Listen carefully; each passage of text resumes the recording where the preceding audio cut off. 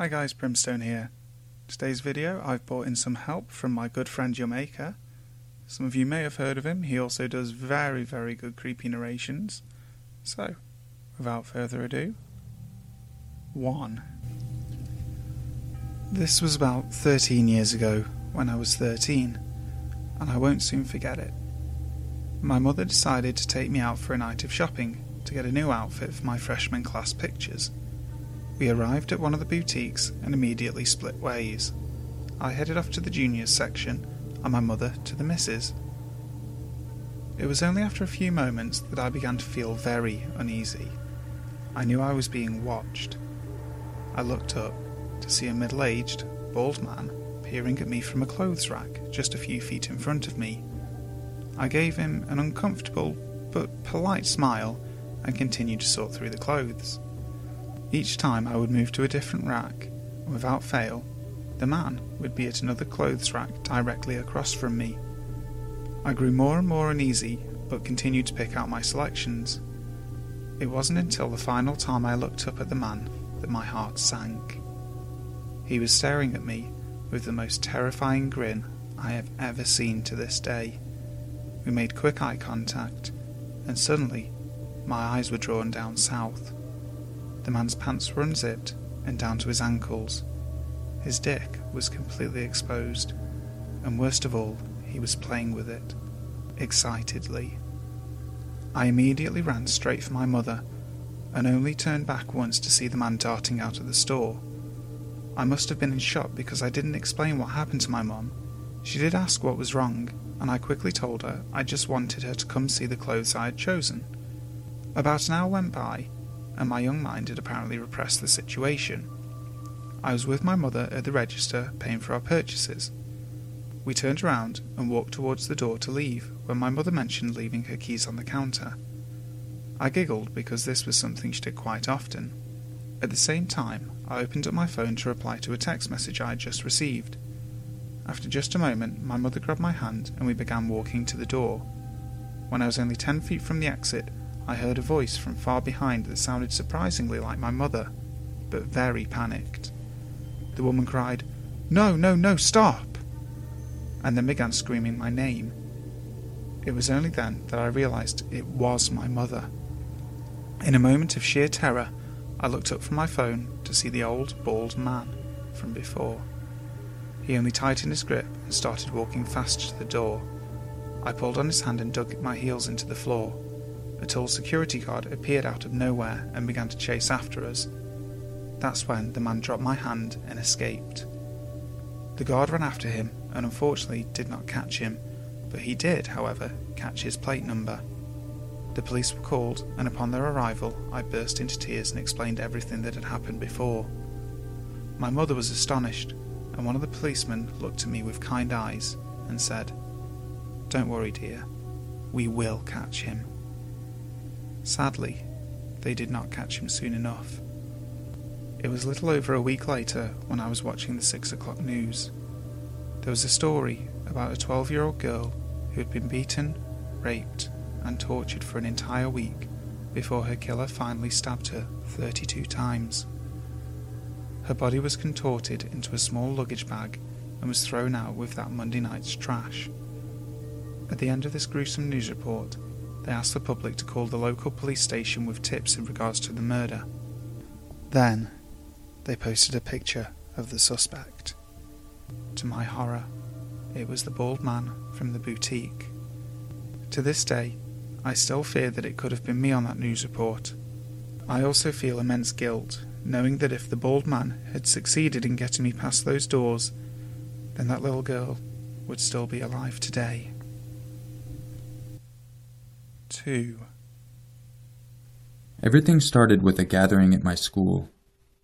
It was mostly for people who went to our high school, but people who had already graduated were invited also. I went there with a friend, but I only stayed for like a half hour. It was nothing special. For me, it was rather boring. When I got home and checked my Facebook, I had one new friend request and a message. It was from a guy who had already graduated from my school. I'm very open and friendly, so I accepted the friend request and wrote him back. His first messages were normal, the casual "how are you doing" and such. He also talked a lot about this Valentine's Day party that was supposed to take place at my school. In the beginning, I replied to his messages, out of politeness. Then the messages became more frequent. He wrote me non-stop. He started calling me beautiful and said he was falling in love with me. Dude, what the fuck? He had only seen me once and we didn't even talk that time. I told him politely that I wasn't interested in communicating with him. It didn't help. Then I started ignoring him because I was getting really uncomfortable. Sometimes it seemed like he didn't even need me to send him a message, like he was talking to himself when writing me. He was asking questions and answering himself, like he had an illusion that he was actually talking to me. I got more and more annoyed with it every day, and even though I rarely block anyone, I blocked him on Facebook. I thought maybe then he would get the hint that I am not interested in him. Well, I was wrong. For a few weeks, it was quiet, until the Valentine's Day party. I went there with my friends. We were just hanging around and talking. At one point, one of my friends started laughing and asked me who that was. Yes, this creeper was standing in the corner just staring at me. He was whispering something. At first I couldn't tell what he was saying, but then I realized it. He was whispering my name. It was really creepy, and I just tried to ignore him. My friends laughed about it, and I guess he got embarrassed and left. The next day I was performing my usual internet routine, Twitter, Instagram, etc. When I checked my email, I had a letter from him. Okay, it's not hard to figure out my email since it is my full name, but it was still odd that he knew it. The letter was about how he enjoyed talking to me at the party and how he had wished we had more time to talk. He also begged me to unblock him on Facebook. I didn't even say a word to him. He also made a Twitter account and sent me a follower request. His tweets were always addressed to me or about me. Every time I denied his request, he sent a new one within minutes. Then the messages started. I was getting really creeped out because my phone number wasn't on my Facebook or anywhere on the internet. He told me in these messages that he didn't want to argue with me and that he didn't like it when we were fighting. He begged me to unblock him again. I didn't answer any of the messages and just hoped he would leave me alone. Nope. I was taking a shower one morning, and I heard my phone ringing in the other room. I ignored it at first, as I always do, but it just wouldn't stop ringing. I thought maybe it was an emergency, and that maybe someone from my family was calling. Unknown number, tons of missed calls. I answered and knew immediately that it was the same guy. I yelled at him to leave me alone, that I wasn't interested, and that he was annoying me. He answered that he didn't want to be annoying, in a really sad voice. It seemed like he was crying, but it wasn't like a sincere cry. It sounded like he was faking it. I hung up, and luckily he didn't call anymore. It was quiet for months, and then he started messaging me again. It wasn't that frequent anymore. I didn't answer, and he stopped for a while. I almost forgot about him, but then he showed up to my graduation. He brought me a rose and tried to shake my hand. It was the grossest handshake I've ever received. His hand was limp like a noodle, and that was so uncomfortable. Seeing him there kind of ruined my day. He tried to chat with me, but I just left and power walked to my friends.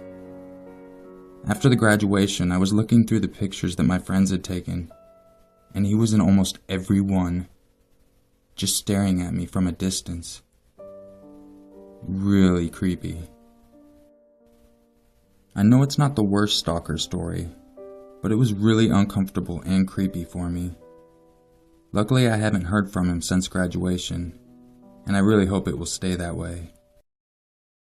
Thanks ever so much for watching the video, and I want to say a big thank you to Urmaker for helping me out in making this one. He's a great guy with a fantastic channel. He uploads weekdays, so that's 5 uploads a week, That's more than enough for your fix of creepy, I'm sure you'll agree. If you want to check out his channel, I've put the link to it in the description below. It's actually one of the channels that I watch on a regular basis, and I think it's absolutely fantastic. In a couple of days, we will be having the finale of the Maniacs Museum. I know it's sad, it's a fantastic series, and I'm really, really upset that it has to end. But hopefully, we'll find something to take its place. And if you guys have got an idea for a story that you want me to read, you can email me. I've put the email below. And also, feel free to send me a message here on YouTube. I will read everything. So, until next time, sleep tight.